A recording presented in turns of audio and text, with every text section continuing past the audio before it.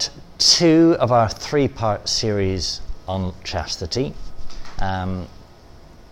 We may only need 2.5 of these sessions. So let's start by recapping what we were talking about last time. I had the feeling that you weren't quite as familiar with, or, maybe with a year out on a parish, with the thing what a virtue is to begin with, so that we're understanding that before we're thinking particularly what the virtue of chastity is. So, what did we say about virtues in general? The passions and virtues, remind me. Passions are movements of the sense and appetite towards goods, apparent or real, and the virtues habituate them with reason to pursue real goods. Okay. They have an object to which they're oriented, and through action you habituate a virtue. Through action you habituate a virtue, or you habituate a vice, is an important thing also to be clear. So action habituates us by repetition, but one of the reasons we need to think carefully what the object of any particular virtue is, or in our context the object of chastity is if we focus on if we choose the wrong object, we get a vice, not a virtue. Or we might just, in a sense, get a different virtue, not the virtue we're really aiming for. And I'd suggest that in chastity, the virtue we might be most likely to habituate ourselves to, instead of chastity, would just be self-control. And self-control is a good thing, but self-control isn't that integration of the passions and virtue, of the passions and the goods, and the person that virtue is. So the Catechism, when it defines virtue, talks about how virtue gives us ease, gives us joy. So there are 3 things in the human person in terms of the structure of your being. You have your intellect, you have your will, and because you are a bodily creature, you have passions. You see something in the intellect, so it's not just the physical seeing, intellectually how you grasp it makes a difference. You see something in the intellect that triggers immediately something in you as a bodily being, in your passions, that is moving you either towards this thing or away from this thing. And your will then has to decide, am I going to move with my passions, or am I going to override my passions? Or the will can try and manipulate the intellect so that I perceive the thing in front of me differently and trigger a different passion. Did we talk about this last time? Then let me play this out in a little detail. So I think I just used the phrase intentional object. So St. Thomas gives the example of a wolf, a kind of, dare we say, a rather medieval example. But he says, you see the wolf, and if you perceive its teeth, then it will trigger the passion of fear within you, fear being one of the passions. But if instead of focusing on its teeth, that same thing materially in your intellect, your will tells your intellect, look at its weak underbelly, look at how it's vulnerable to your sword, that will trigger the passion of daring. So the same physical entity before us, the wolf, depending on how I engage with it in my intellect, can trigger a passion of fear or a passion of daring. And in order to kind of strengthen the ability of my will to choose the right thing, kind of psyching myself up, to use a more modern phrasing, but perceiving it differently, therefore triggering a different passion, makes it easy to move myself towards what I know I need to do. So that, still thinking of the example of the wolf, my intellect might judge, I need to do something about this wolf. Just thinking about its teeth is just making me fearful. How do I overcome that?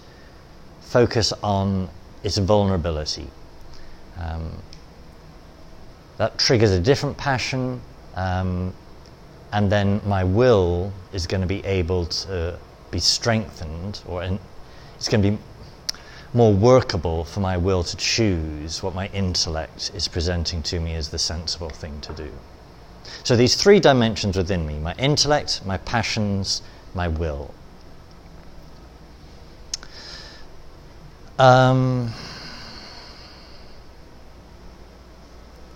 So one of the scantily clad female joggers circuiting the campus here through the summer months, I see, I can see and immediately with my will just override that looking to avert my eyes. Or I can kind of aid myself in that right behavior by briefly having my will direct my intellect to something about the packaging there that just makes her seem less desirable to me. She belongs to someone else. She does not belong to a priest. I somehow see her, even in the distance, and just do something to what I am perceiving to make her seem less desirable. Not ugly, but just not relevant to me. That changes the passion that is triggered within me, makes it easier for my will to choose the right thing at kind of the immediate level to avert my eyes.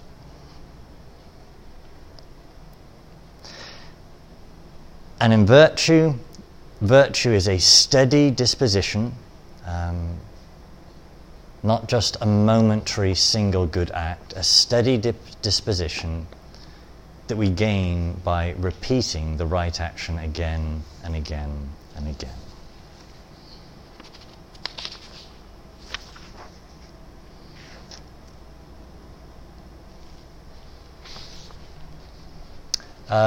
Okay.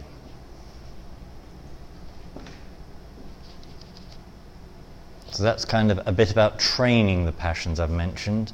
What was I saying about charity and joy versus sloth and sorrow? Michael, can you refresh us?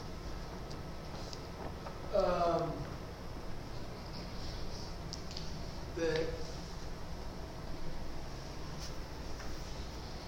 sloth, sorrow it's the sorrow of seeing the difficulty and then just giving up because it's hard, and then just sorrow in that.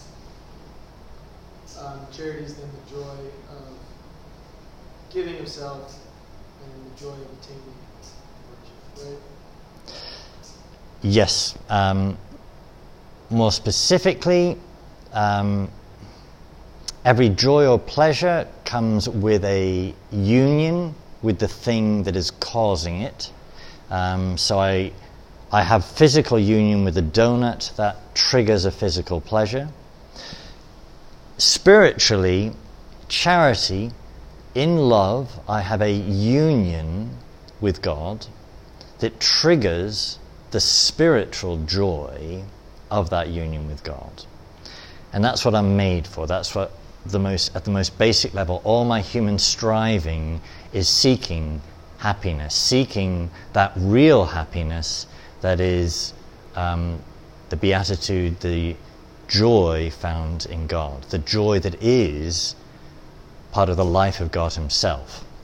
But as you said, with sloth, I can instead perceive God and just perceive how difficult he is to attain. And in perceiving that difficulty, I trigger sorrow within myself, passion of sadness, and that just moves me to do nothing.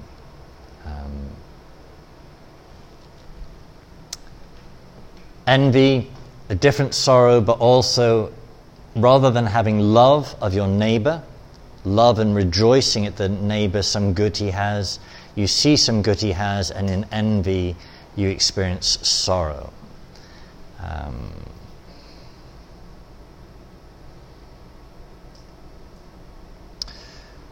What else did we have here?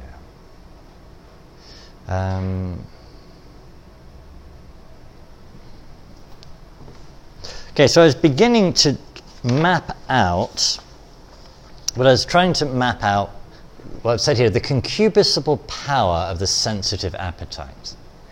That you have these various, in the very structure of your being, movements within you, directing you, pushing you to certain things, seeking satisfaction.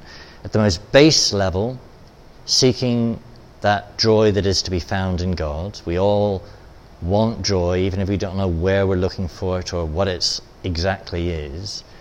No one wants to be miserable. This concupiscible power, literally concupiscible meaning with desire, with passion, is moving me in a way that I'm trying to map out in these different joys, pleasures, sorrows. How does that map out? Which is going to be important for us thinking how it maps out in chastity and the pleasures of the flesh. So, where else was I going with that?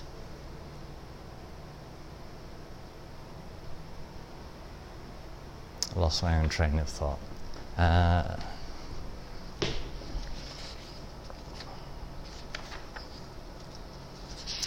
So, if we have charity, that union with God and love, we have joy. If we have sloth, shrinking from that, we have spiritual sorrow. That was it, lust. So, if you fail to find your joy in God, if you have sloth, just sorrow at the divine good, I quoted St. Thomas last time. He says, you will, one of the politically incorrect term, daughters of the capital sin of sloth, one of the daughters of sloth is a wandering after unlawful things. You are built to seek satisfaction. If you don't find satisfaction in God, you're going to go grubbing around for it somewhere else. So you're going to go grubbing around for it either in lust or in gluttony, particularly in terms of the pleasures of the flesh. You are built for pleasure. If you don't find it properly ordered as a part of charity, which is what chastity, abstinence, play do, properly ordered as a part of charity, then you're going to somehow seek them as an attempt to have satisfaction. And I think that's as far as we got yesterday, or the other Monday.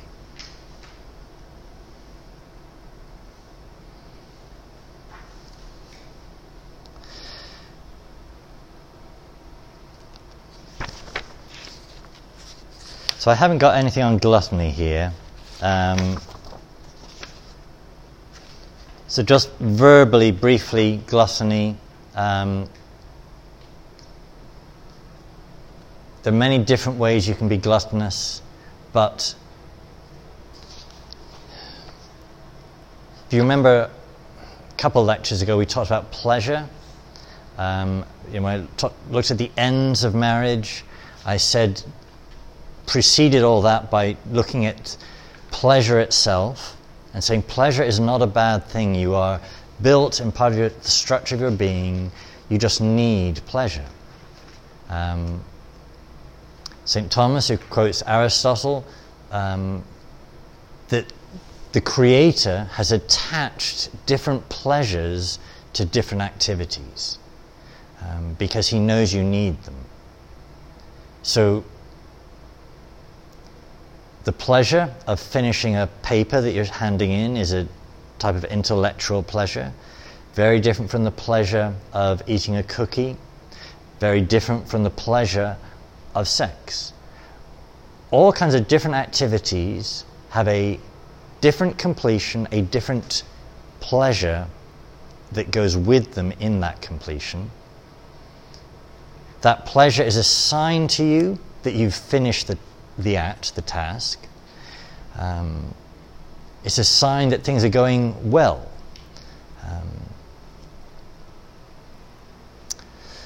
St. Thomas also, again quoting Aristotle, says that the soul experiences rest in pleasure. So I eat the donut and there's a kind of rest in that pleasure.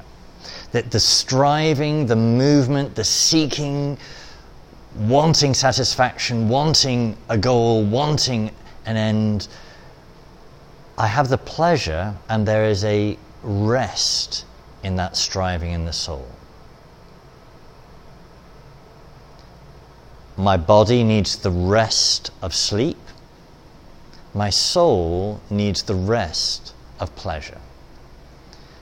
So if we try to live without pleasure, we're just going to end up dysfunctional. So St. Thomas, as I quoted a couple lectures ago, says the human person cannot live without bodily pleasures. So if you try to be an uber Puritan, you're not only going to somehow be miserable, but almost inevitably you're going to end up grabbing at other pleasures kind of when no one's looking. You do need pleasures of some form. So the question then becomes, if you're built for pleasure as just a part of what you are, good pleasures and bad pleasures. So St. Thomas says good pleasures attached to good actions, evil pleasures to evil actions. In the scheme I put here, the good pleasures are part of our possession of spiritual joy. So if I experience the donut as part of the goodness of God, as I'm eating the donut, I have an awareness a good God made a world where donuts exist. Then that physical pleasure is part of the spiritual joy of being united to God. The physical pleasure is also giving that rest of soul that my body and my body-soul unity is calling for. Sorry, I lost the end of the sentence there.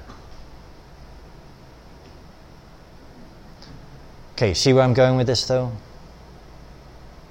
Yes?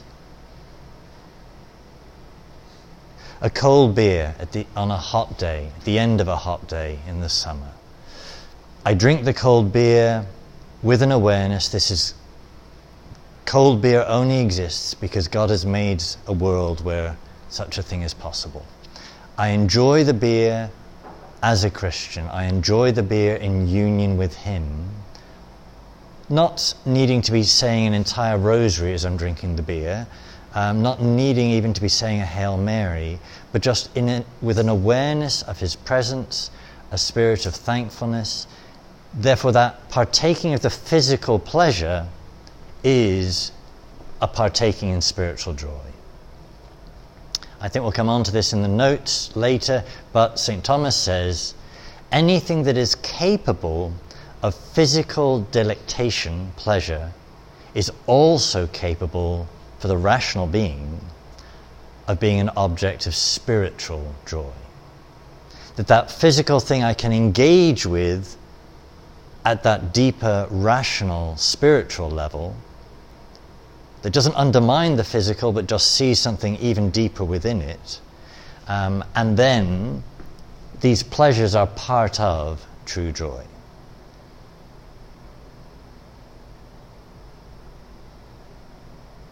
Whereas when these pleasures are a desperate escape in the midst of my sorrow, then I'm just going to grab for them as if they were an end in themselves, a satisfaction as the end in themselves.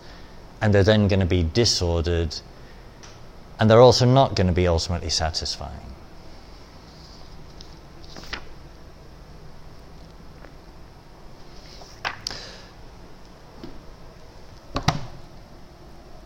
So before we do anything new today, any comments thus far?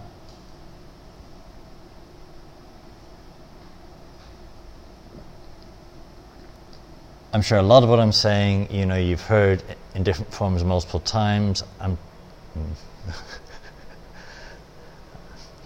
You've heard that you were made for God before. Yeah? Okay.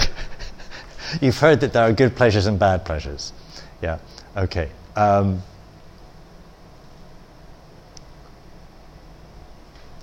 Where we're going to be ultimately heading with this as chastity is that chastity concerns a certain type of pleasure that is good in itself, but needs to be engaged in as part of the wider package that it properly belongs to.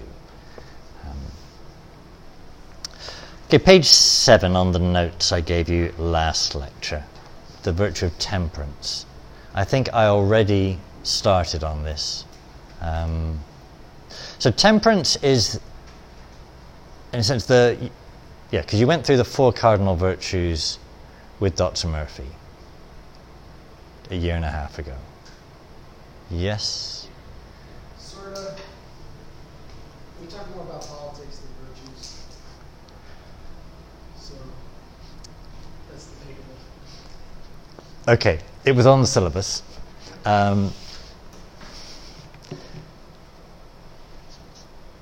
So let me recap.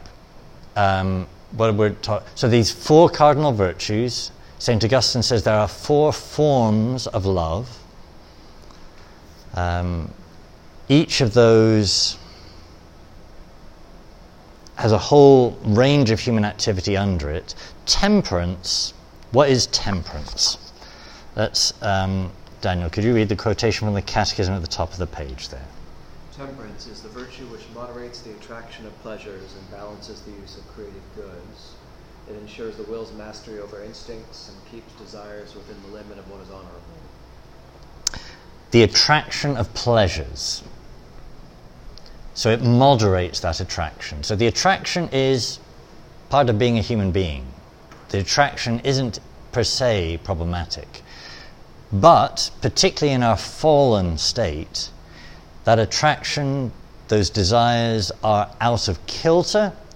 Either we're desiring things that aren't appropriate for me personally, or I'm wanting them too much or too little. So a donut is good for me, an ice cream is good for me, but how often? I've summarized in bold and it puts reason into the passions. So talked about the intellect. You are a rational being. You need to have your passions structured by reason. The possession of the virtue of temperance puts reason into your passions, particularly those passions that relate to pleasure. I'm not going to go through in detail all of the subjective parts, but there are various parts of passion. So there's all kinds of different spheres of application, some that are conditions, some that relate, so pleasures of touch, whether food or drink, pleasures of procreation, chastity, purity. This moderation of the attraction of pleasures has application in all kinds of different things.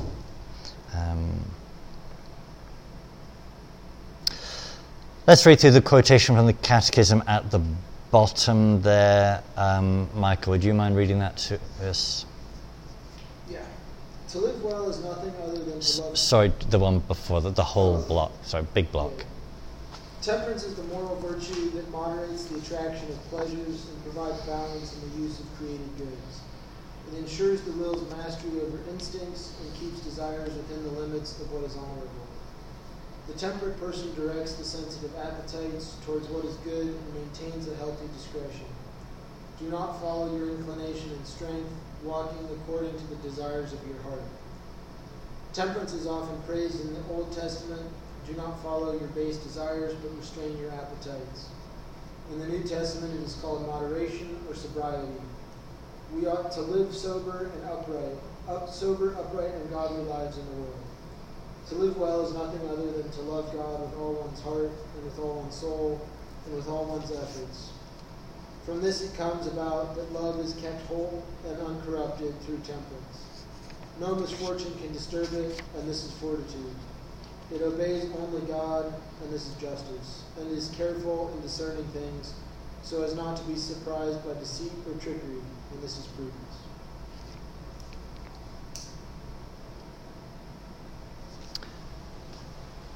Comments thus far? So the attraction of pleasure is a virtue that habituates us to have that attraction, but in a moderated fashion. Yeah. So one of the subjective parts is abstinence. When we talk about that anymore, it's pretty much like you don't eat meat on Fridays. Yeah, good point. So like, yeah. It's more of like you completely stay away from it, more than right. So we just are using the same word two different ways. Exactly. Yeah. So the classical use of the word abstinence there in St. Thomas is closer to dieting, in that it's that broader thing of watching what you eat, its quantity, its timing. It's not necessarily, so in our Catholic current terminology, abstinence, as you say, Friday, from abstinence from meat, it's about self-denial. Abstinence in this context is broader than that. So to diet in the sense of eating a healthy diet does involve self-control, self-denial, but it's not just about penance, it's about healthy eating. All clear there? So actually, but that's a good point.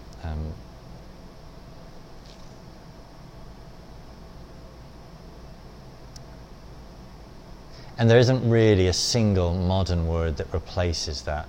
Moderation in eating is probably the closest, but then you don't have one word, you've got three. Just put hyphens. Yeah. Okay. Or be fully German and don't even have hyphens. Moderation in eating. The same really with sobriety too, right? Because sobriety nowadays, we would think of it as like people who stop drinking completely and they've been sober for X years. Yeah. But here it's talking about moderation. And moderation with drink, alcoholic drink, but yes, you're right. Yet again, not about nothing, and not even about self-denial as the motive, but about that ordered controlling of it. Okay, one thing I've not got in the notes yet that actually I should make sure you've heard properly in courses on virtue before, the difference between sorry, I'm having a really bad mental blank day. Continence and virtue. Continence, which is self-control,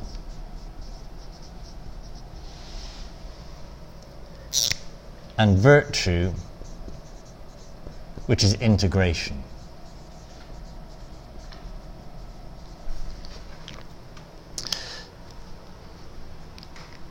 So we all know the experience when you, in a sense, at the level of your desires, you want something, but you choose not to do it. That is not virtue, that is self-control, continence, to use the terminology of Aristotle and St. Thomas. And self-control is a good thing. It's much better to have self-control than to not be in control. What's better, though, is by training, by habituation, to even at the level of your desires and passions, to be moved to the right thing. And that's the integration of virtue. When I see the pile of 3 donuts, and I just spontaneously, even at the level of my body and my passions, say, looks nice, but not good for me, not appropriate. At the level of my passions, I'm not moved there. Rather than my passions being so excited that I really have to exercise self-control, hold myself together. So, how do I gain that integration of virtue? Repetition. That I restrain myself once, I restrain myself another day, and another day, and another day, and I grow in that virtue. Until it just, the passions have not been satisfied in the carrying out of that seeking of pleasure.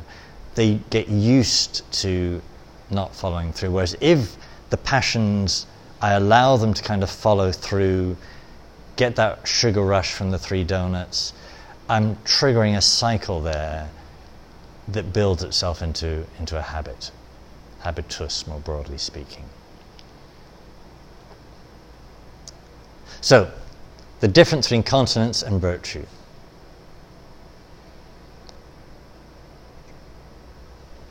Comments? Yeah. So is the difference then just the intention, where if you're avoiding the donut out of self-control, here's the intent to avoid it, where virtue is your approaching of, oh, there's something better, I'm not going to eat the donut? It's purely a intentionality difference? No, so the intention, because the intention would be kind of your intellectual processing, that would be the same in both. The integration, the virtue, is whether you feel in your passions an attraction to eat all 3 donuts. Whereas if you have trained your passions well, you look at the 3 donuts, and even at the level of your passions, you're just not moved to them. That, yeah, they look okay, they look fine. I'm sure other people would enjoy them. I might enjoy one of them. But even at that level of my passions, I'm not pulled to have all 3.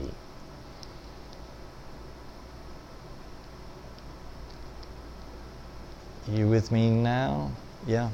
So do you say that the exercising of continence should lead to virtue, or are they just separate things? That's a very good question. So, I used the word earlier, intentional object. My color scheme has failed me here. If you're writing that, write it in green, because it relates, I think, more to virtue. What in my intellect I am perceiving and choosing is going to change what virtue I'm habituated in. So if what I'm choosing is all focused on self-control and conquering, then that's what's going to be built into my habitus. And there is a virtue of self-discipline, there is a virtue of self-control, which would be abiding in the will, but it wouldn't be a virtue with a seat in the affectivity, in the passions. And the fullness of virtue resides in not just a strength in the will of continence, but even at my passions level.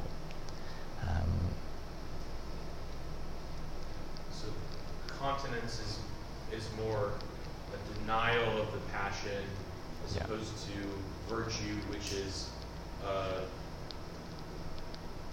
or moving towards the virtue would be maybe a recognize of this passion is not the passion that I want to go towards, but I want to go towards this passion, and I'm redirecting the objects of my will towards another passion, which is a bit of self-control, but I'm not just denying, but I'm going towards something else.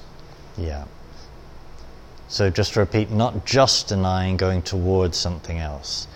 That something else I'm choosing in the intellectual object, that is what's going to be repeated. If I something else choose that again and again, I'm going to be habituated to seek that.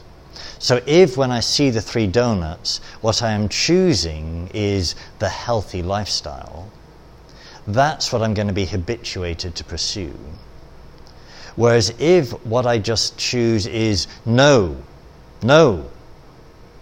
and you may sometimes hear me muttering to myself as I go through the refectory, no, as I go through it, that it is better to have self-control than to just pig out. But that isn't the fullness of virtue. The fullness of virtue is to see the donuts and be able to say, I want to be healthy, and to choose health. Have you habituated yourself to desire your little bag of bran flakes yet? I've habituated myself so that they just feel natural to me.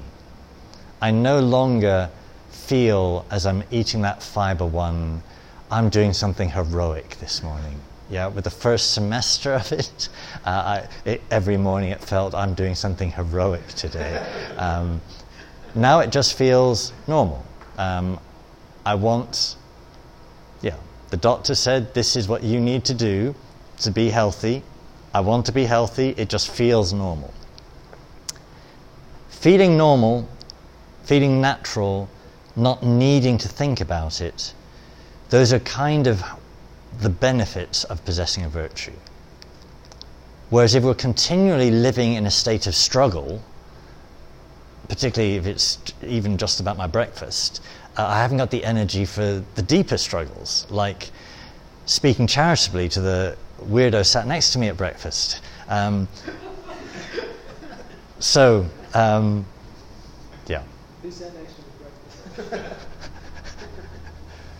So I'm thinking then of other times when you mentioned, having, like in our formation conferences 2 years ago, denying yourself a little bit of something every day. It's not necessarily continence, because the end is not I'm denying myself, but the end is I'm habituating myself towards something greater than just the denial of myself, right? Right. Okay. So the Kantian can deny himself to become the Uberman. Yeah, he has a vision, and in a sense, not a bad vision. Very different from. There's not a crucifix in here. Is there a crucifix? There it is. Okay. So, in my self-denial as a Christian, I want to be united to him. And yes, in particular, him on the cross, but it's about him. And that means there's something much deeper going on each time I'm denying myself than just not having pleasure. And because I know part of what needs reforming in myself includes my unhealthy attractions to pleasures, particularly with certain things of food, the only way to the union with him in the resurrection is union with him on the cross. But what I'm thinking is union with him. And that's what makes that Christian act of self-denial different from the Kantian Uberman self-conquest.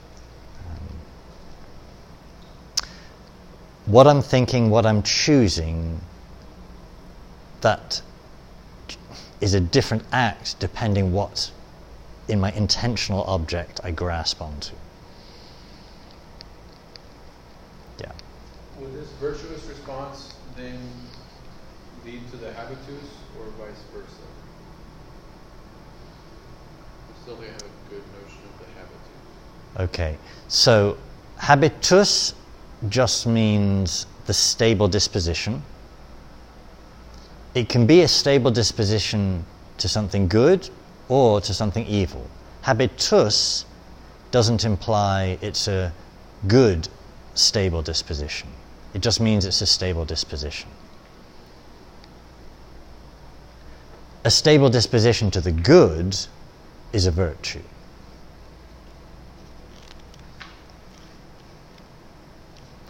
And I've been teaching this many years now, and that's a repeated thing. People get, we kind of talk about forming the habitus, but we need to be aware that there's a bad habitus or many bad habituses I can be formed in as well. Okay. So temperance, so back to my notes here, page 7, this broad, one of the 4 cardinal virtues, I need to be, one of the 4 cardinal virtues, moderating pleasures of eating. Moderating pleasures also of sex. So, over the page, chastity, on in a sense to where we are particularly aiming to kind of pull this all together.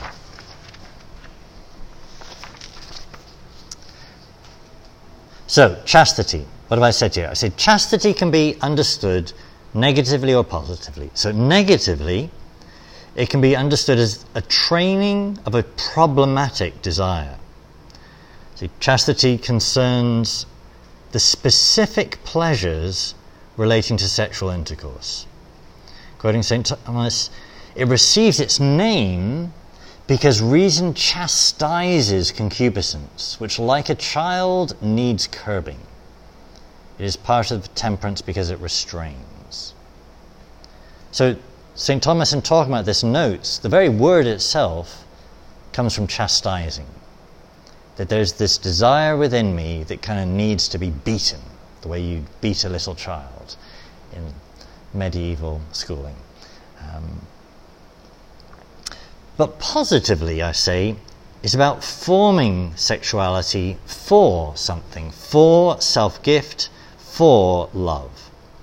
And I note that these 2 aspects, the positive, the negative, aren't in opposition, but they can be popularly presented as if they were.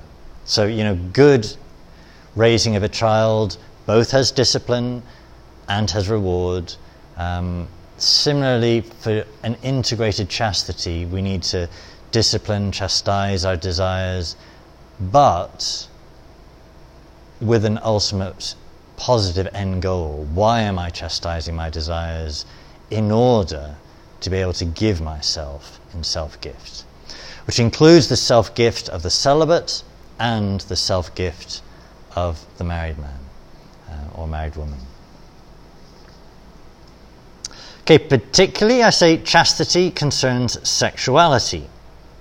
First bullet point, I say different virtues reflect different aspects of human nature. So many different names of virtues for many different things. 2 quotes from the Catechism there. Tyler, can you read the first quote?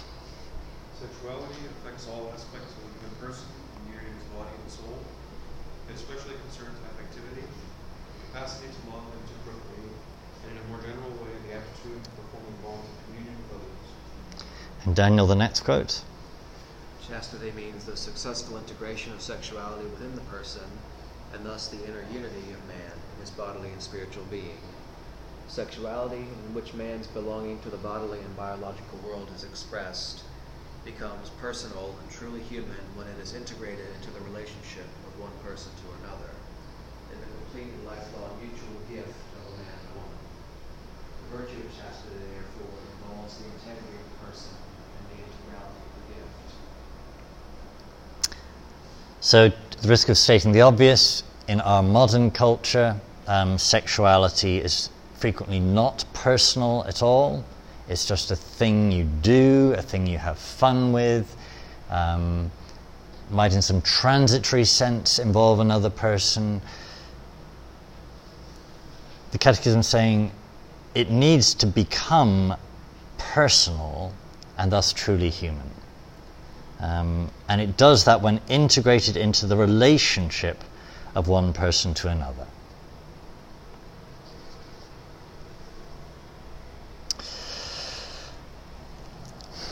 Now, the next little section here is connecting, as I've already briefly said, how chastity relates to charity. Charity in the sense of that love of God, that love that is the essence of God in himself, that we share in by possessing grace, share in the life of grace, the life of God, the life of love. That movement of love, of divine charity within me, this chastity is to be a partaking of that. So, chastity and divine charity. So, all virtue finds its fullest form in being ordered to the love of God. Quoting the Catechism, charity is the form of all the virtues. Under its influence, chastity appears as a school of the gift of the person. So we're going to come back to this image again and again. The gift of the person, this is what chastity is ordered towards. Then I've got two quotations there. Have you all heard of John Harvey? Possibly most famous for his work with courage and homosexuality. Wrote a very interesting article on this point, the relationship of chastity and charity. Michael, could you read the first bullet point quoting him there in regard to? Yeah. In regard to the virtue of chastity, moreover, the question may be posed, what elements make chastity stronger? Is it the mere repetition of natural acts of modesty and of emotional self-control? Or is it a dynamically growing motivation of supernatural charity? Granted that both factors are important, which is basic. The positive motivation of charity is more basic to the practice of chastity than the practice of various natural safeguards. Indeed, charity is the best incentive for the repetition of acts of modesty, of moderation in the use of food and drink, and of the various other practices necessary for the preservation and growth of chastity. Okay, let's pause and think there what he's saying. So he's saying you have, young people, you're trying to teach them how to be chaste. What's the most basic thing they're doing to learn how to be chaste? So you tell them, don't look at pornography. You tell them, don't get drunk when you're alone with a girl on a beach and whatever. Various natural safeguards. There's a way of presenting chastity training and whatever that focuses all on those things. He's saying, and let's remember, this is kind of his life work, chastity, that the motivation of charity is more basic to chastity than all those natural safeguards. So the young girl that you're alone with, if you are thinking of authentic love, that's going to be a much more foundational movement to chastity in how you relate to her than those natural safeguards. And he's not saying, therefore, don't worry about the natural safeguards. He's saying, what is really going on here if you have chastity, that motivation of the love, charity being the love of God that you possess.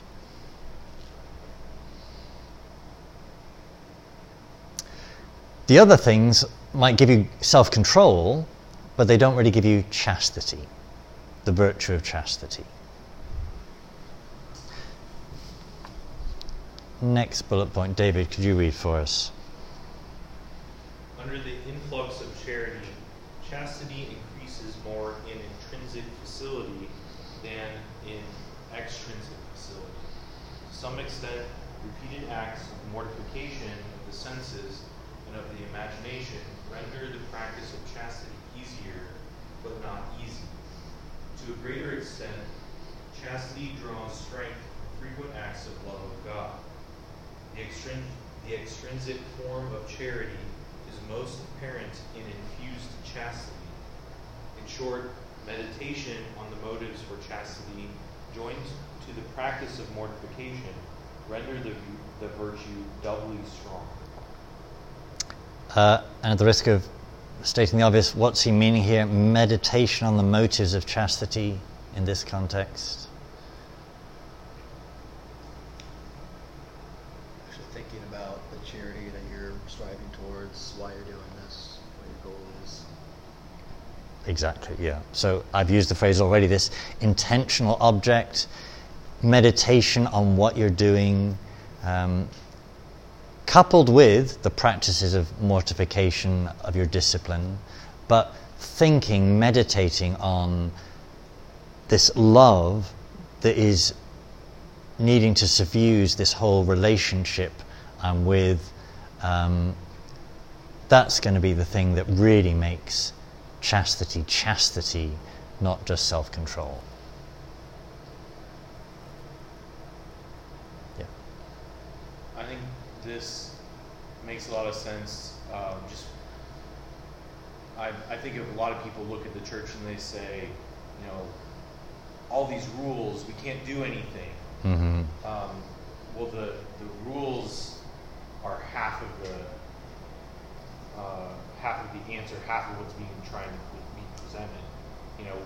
We're not going around thinking about each person. Oh, I'm not going to kill them. I'm not going to kill them. I'm not going to kill them. But we create in a sense, virtue of living, of seeing other people alive, right? So rather than going around saying, I'm not going to have sex with you, I'm not going to have sex with you, it's creating a better disposition, right? Yeah. So it works for more than just chastity. That makes sense. And as you're saying, pastorally, there are lots of people who the only bit of the message they're receiving is that you can't do that and you can't do that. Whereas what you're actually really aiming for, that you can only really aim for if you don't do that and don't do that, they're not hearing the ultimate goal of all those particular don't do's. Okay, moving along here. Bottom, a couple of bullet points. I've said chastity and self-gift. Trying to summarize here.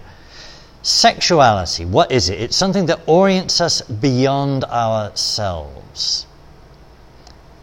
The aspect of me that is sexual can only be satisfied with another. It orients me beyond myself. Authentic sexuality orients us in love, not in self-seeking. So my sexuality can orient me to a type of self-seeking with another in pleasure, but it's still somehow with another, but it's not authentic sexuality unless it's oriented in love. Okay, spelling this out, page 9. Self-gift in different forms of chastity. So I say, for the married, training in chastity frees them to give themselves to their spouse. Self-mastery prevents selfishness in sexual pleasure. Affectivity becomes ordered towards the other in all bodily affective forms. And sexuality becomes ordered to love in accordance with its authentic inner dynamic. Whereas for us, for the celibate, training in chastity frees them to love God with an undivided heart. Sexuality enables self-gift in giving this precious aspect of himself to God. And I quote that beautiful image from Revelation, "These are they who follow the Lamb wherever he goes." The 144,000 virgins in the book of Revelation, they follow the Lamb wherever he goes. What have they done with their bodies? What have they done with their sexuality? They follow the Lamb wherever he goes.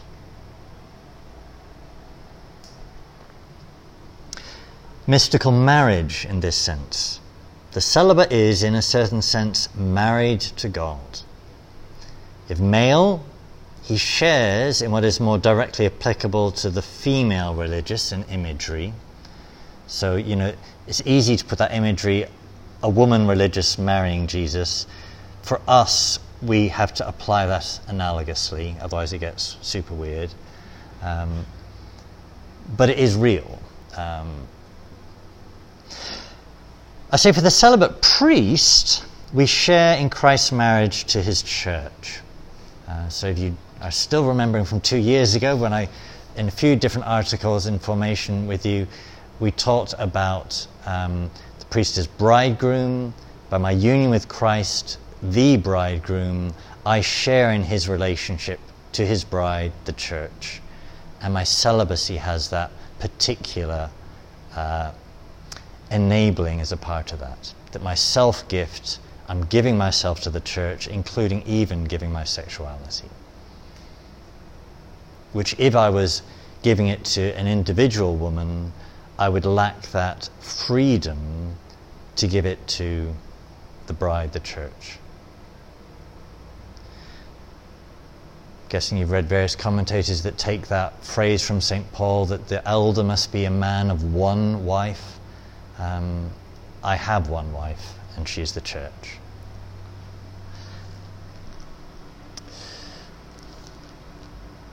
Comments?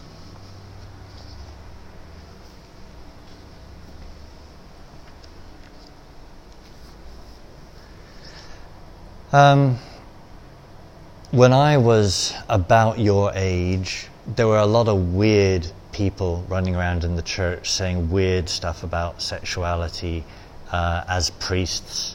I can remember some priests somehow taking this language of giving their sexuality to their parishioners.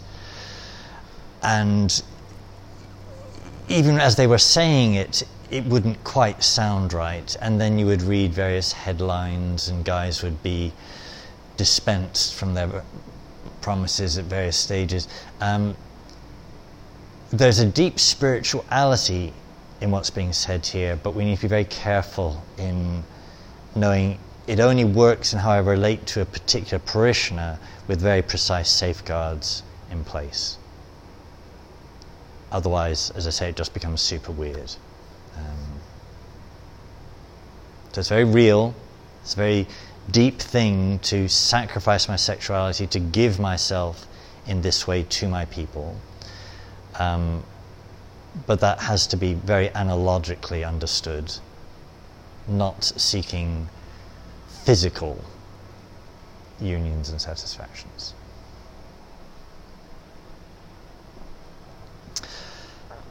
Okay, a little bit here, a section called Training in Chastity. So I note, drawing from the Catechism, that it's a process, in particular, wonderful the way the Catechism calls it a battle. The battle for purity is how this is described. Daniel, could you read the first quote from the Catechism? Self-mastery is a long and exacting work. One can never consider it acquired once and for all. It presupposes renewed effort in all stages of life. And Michael? Chastity has laws of growth which progress through stages marked by imperfection and too often by sin. So it's not a straight line in how we grow in this. It's not always improving. What's involved in chastity? Here, all this section's quoting the Catechism. Self-mastery, training for human freedom. That a person governed by his passions is at war with himself. Whereas a person who governs his passions is at peace. It involves self-knowledge. It involves the practice of asceticism. So St. Thomas says fasting bridles the passions.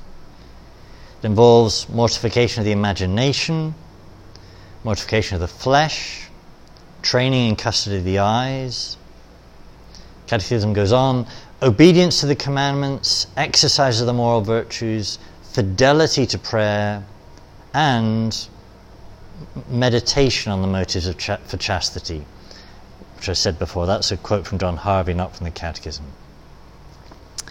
A note, drawing from the Catechism, it is a moral virtue, but it's also a gift from God, a grace. And that means, therefore, we need to pray for it. So as I'm struggling with chastity, seeking to grow in chastity. It is a gift, therefore I should pray for it. I add more specifically, however, chastity, like all virtues, is not just about restraint, but rather about proper ordering and integration of the passions. And then I note the two vices opposed to chastity: lust, an inordinate desire for sexual pleasure, or unfeelingness, insensibility, frigidity, lack of due desire for sexual pleasure, which is counter to the order of nature. It is not taking pleasure in that which we should take pleasure in. Say it's more rare, so much so that there's not a clear word in the tradition to describe this vice. But because every moral virtue has two extremes, too little, too much, there is a way of being too little in this regard. So the whole process of training there. How are we doing time-wise?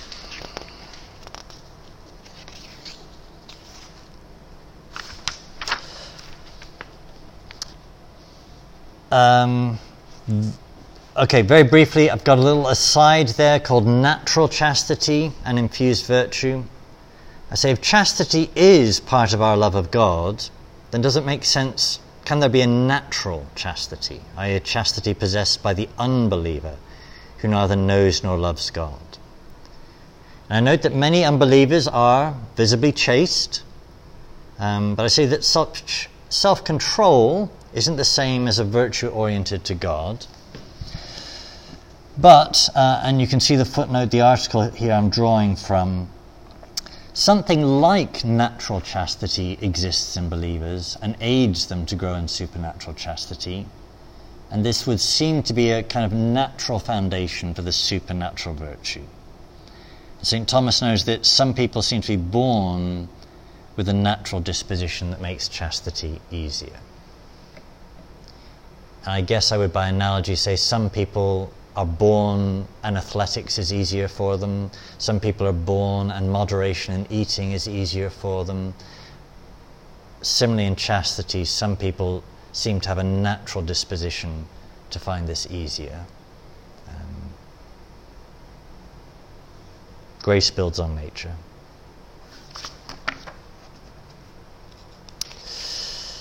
Okay, I'm going to skip to page 11, the little section on play there.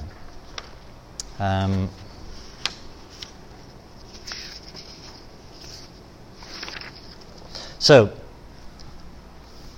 lots of different activities, lots of different virtues. St. Thomas has a virtue that he calls play or games, depending which translation you're drawing from.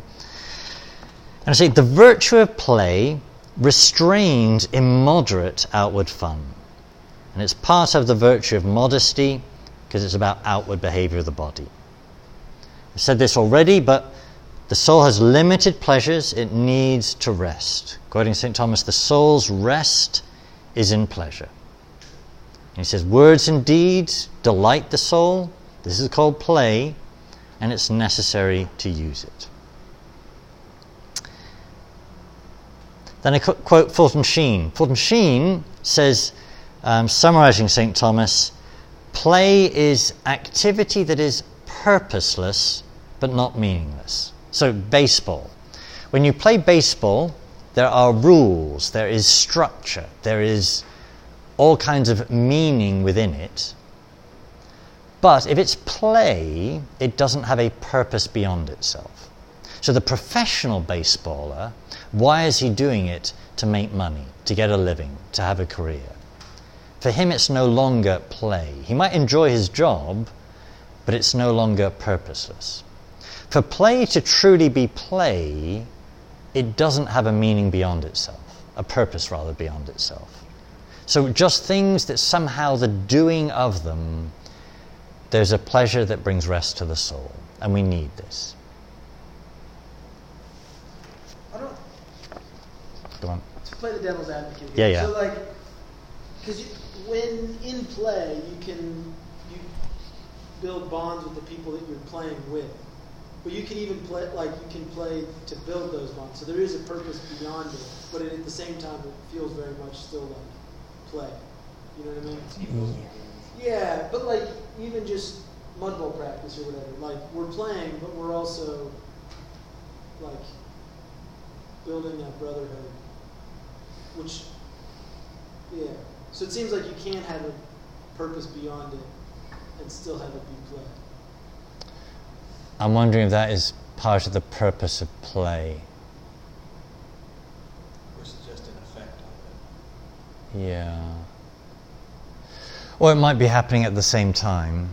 So if you were doing the mud bowl because the rector had commanded it, and had commanded that there be team building, and commanded that you have fun, kind of the fun would all drain out of it, yeah?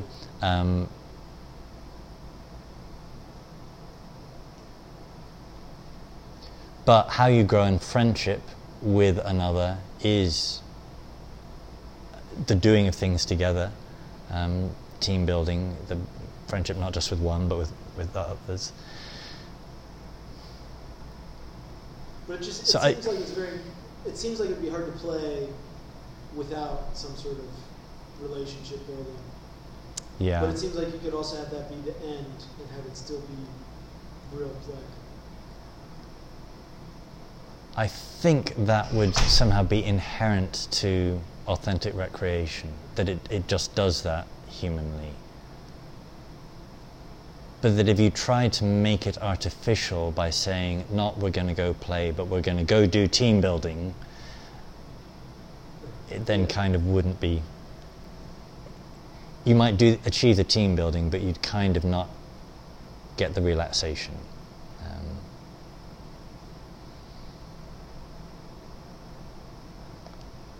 I think that's as far as I'm going to get with an answer. But you're right that there's multiple things that can be achieved in the same activity. Then would the participation medal mode of athletics lead to better play versus a tournament style where actually achieving something gains more in a virtuous frame? I'm not entirely sure. I suppose there are just multiple different things that you're aiming for. So when the school children are sent out to do their games, that's different from during lunchtime when they're doing some of those same things by themselves and kind of recreating themselves.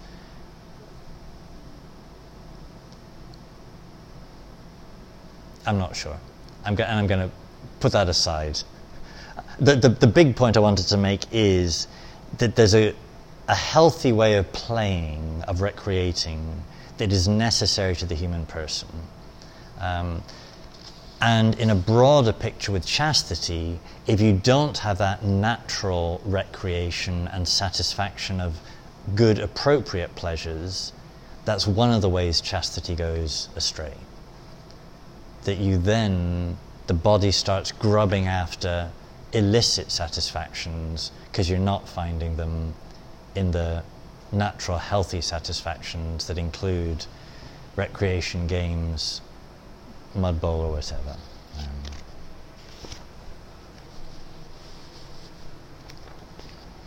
Okay, let's over the page. The last thing we'll do today, gluttony. So what is gluttony?